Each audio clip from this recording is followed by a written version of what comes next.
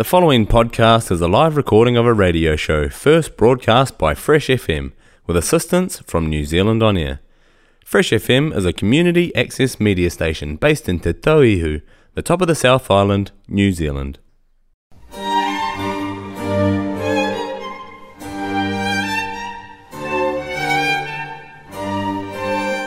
Hello, and thanks for joining me for another episode of Climate Matters.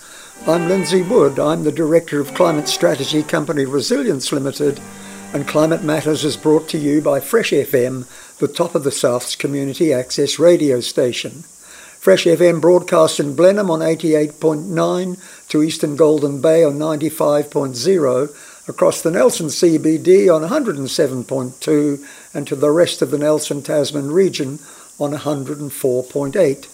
It's also streamed to the planet on freshfm.net, and podcasts of Climate Matters and of other locally produced shows are available through freshfm.net and through the accessmedia.nz app.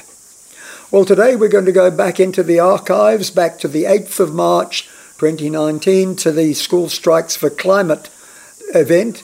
However, before that, this is the first program that I've recorded after Cyclone Gabrielle came through and the horrendous results of that. And I can't let this pass without extending heartfelt feelings to all of those who have suffered so terribly in the result of that. And of course, we know it's going to be a long haul into the future. I will come back to that in more detail on another time, and maybe several more times. But for now, it will do just to say that this is a really, really horrible reminder of just where we're heading with climate change. So anyway, coming back to Climate Matters number 19, the archive one, which was produced about 3 years ago, it was dedicated to the letter P. It was dedicated to protesting, priorities and promising, which related in part to the school strike for climate. It was related to procrastination with a P. It was related to phosphorus and P. And it was related to pollution. And it was related to population. And it also had a hot tip, as we're all used to. So anyway, that's enough of the introduction. Let's get on with it. And if we have time at the end, I might just spend a minute looking at Climate Change 101, which was a thing that we used to slot in occasionally very early on in the series. And I think the Cyclone Gabrielle might merit a little bit more on that. But if I keep ranting too much now, we certainly won't have time at the end. So Climate Matters 19 was brought to you by the letter P. And the other things that it didn't include was P is also for petrol. And for Rod Orum's incisive Last Will and Testament article, we gave a link to that. And I won't go into the details there, but the other comment to say is about phosphorus. This is in the editorial that I wrote. Phosphorus offers many climate insights. How poorly we respond to slow crises. How often, quotes, solutions, close quotes, create new problems. Another challenge to growing lots of good trees. A focus for our mind as a nation of food exporters. Yet another global resource we are exhausting. We're still talking of phosphorus here. And a further reason to review intensive dairying. Right, so now let's get into the first article. P is for protesting, priorities and promising. And then there's a link to the School Strike for Climate website.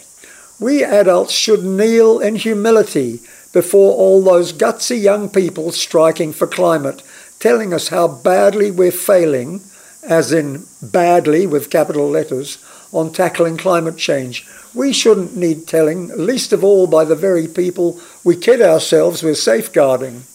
No pocket money until you clean your bedroom. No wine, overseas trips, golf, cool clothes, movies, kitchen upgrade, new car or big house dining out until you clean the air could be the response to that. And I think that would be fair enough. They should do it at the weekend shows how some people totally miss the point. I'll be at Nelson's Cathedral steps on the 15th. So there we have it for P is for protesting. P is for procrastination. And in particular, it refers to a book by a gentleman called Piers Steel. So that's an interesting name, and it's also got a P in it. And his book is called The Procrastination Equation. Steele told Radio New Zealand listeners how the most deferred tasks were either unfamiliar or with major consequences. A bullseye on both for climate change. Factor in that we males are the worst offenders, go you women, and public and corporate governance is still male-dominated. And Piers Steel bemoans the rise of seductive technology as making it worse, like trying to diet in a candy store. I think he's talking there from memory about a lot of the electronic gear we've got and things like that. Goals are critical, he said, but must be achievable and specific. Break large tasks into bite-sized bits. More tips and easy listening at, and we'll give you the link to the RNZ website there. Here's a quote from him. We've made the world motivationally toxic, a limbic system wonderland, and there he is talking about all the things that escalate our temptation to procrastinate even more. Okay, let's dial on to another P. P is for phosphorus and P, as in what you do in the toilet. The Chinese are acting on knowledge the West has ignored for decades. We're running low on growth-critical phosphorus. If you know the classic fertiliser you buy at the garden centre, NPK fertiliser, the P is for phosphorus. Chinese schools are getting toilets that capture P, which contains over 90% of the excreted phosphorus. In 1938, President Roosevelt warned Congress of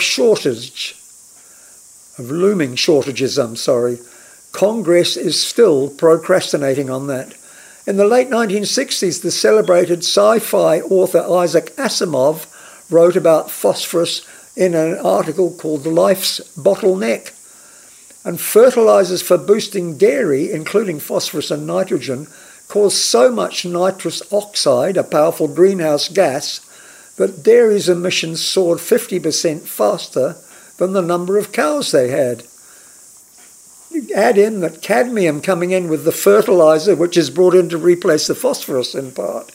Cadmium coming in with the fertilizer has pushed Waikato farms, for example, past World Health Organization toxin limits for cadmium. And the quote from an Environment Waikato report there is, all Waikato dairy soils will exceed that limit in 16 years. We'll try and put a link up to that website as well.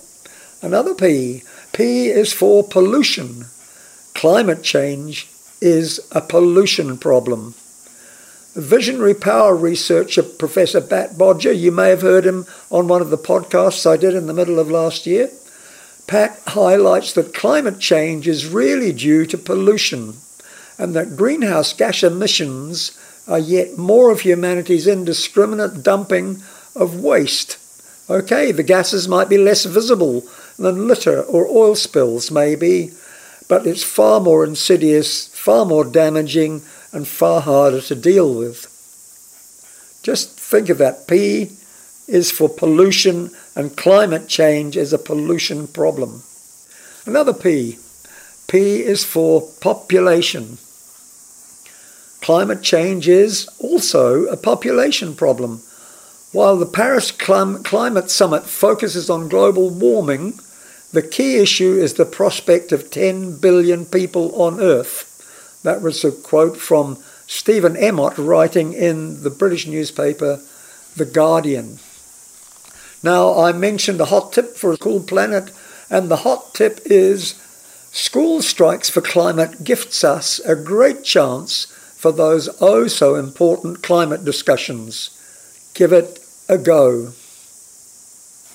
And on that note, I said that we would see if we had time to do a little bit of Climate Change 101, and I'm going to completely ad-lib this because I haven't prepared any notes, but I just wanted to talk a little bit about why our weather systems have stepped up in intensity. Now, I'm no atmospheric scientist, but I know a little bit about some of the background physics to that. The first thing is that if you increase the temperature of air, it can hold more water. You increase it from 20 degrees to 21 degrees, it will hold about 6 or 7% more water before it becomes what they call saturated, which is when you're likely to get things like cloud or mist developing. That's point one. Point two is warmer air has more energy within it, which results in more wind speed and so on. And the third thing that goes out of the first one really is that because it can hold more water, and I should have said this is water as water vapor. Now, a lot of people don't realize that all the air that we look through around us contains water vapor, and water vapor is a clear gas, just like oxygen is, and so on. And what happens is that the amount of water vapor can build up in the air until it reaches what's known as saturation point, which some of you will know as 100% relative humidity. And at that point, the air can't hold any more water. Now, coming back to the third point is that as well as holding more water, when the air is dry, warm air dries more quickly. We all know that clothes dry more quickly on a warm day than a cold day, and a lot of that is to do with the fact that the air can hold more moisture. So what does that mean in terms of Cyclone Gabrielle and the other massive rain events we've had in Auckland and last year in Nelson and other places? What it means is that we've got a warmer air body, so it's holding, depending on how much warmer than average, it might be holding between 5 and 10% more water. So given that our most of our rivers and so on have generated around being able to handle a certain amount of water, if you suddenly put 10% in as more, then that's a massive overloading. Add in the major effect of the energy, and you get things like the wind damage that comes with cyclones. But there is another factor, and we'll talk more about oceans in the future. But I think you may also have heard that the oceans around New Zealand are up to 4 degrees warmer than they are normally. So if you think again that is 4 degrees warmer with the air coming over it, making the air even warmer still in some circumstances, maybe making that water closer to the point where it will evaporate into the air. It's all the system that is pointing towards massive accumulations of moisture in the atmosphere, and then you track it down south especially, because as it treads south from the tropics, what happens is the air not inevitably, but normally would cool a little bit. What happens when air cools? It can't hold the water so well, so it's got to release it, and that's typically when we get rain. So if you'll excuse the ad-libbing Climate Change 101, just to recap on moisture and energy and temperature, warmer air holds more moisture, and also is a lot more energetic. Therefore, a weather system coming in from the tropics can be a lot wetter and bring higher winds with it. Now, there's an awful lot more to climate science than that, but that's a basic explainer as to why you hear so much about intensifying rain, or intensifying weather events, I should say. And the other thing is that there's a bit of a rule of thumb that wet areas are going to get wetter and dry areas are going to get drier, more droughts.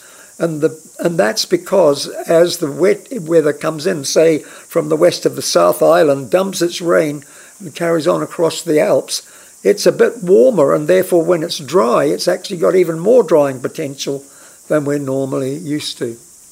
Well, that brings me to the end of this episode of Climate Matters. Thank you so much for your company. I do hope that I enjoy it again next week. And, of course, kia kaha for the climate.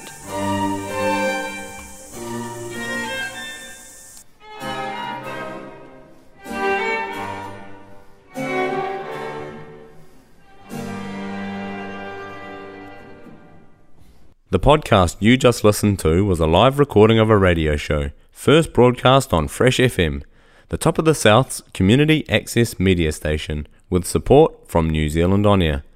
The funding of Access Media makes these podcasts possible. To find similar programs by other community access media stations, go online to accessmedia.nz. If you or your group would like to know more about how you can have a program on our station, please contact us. Visit our website freshfm.net for our contact details.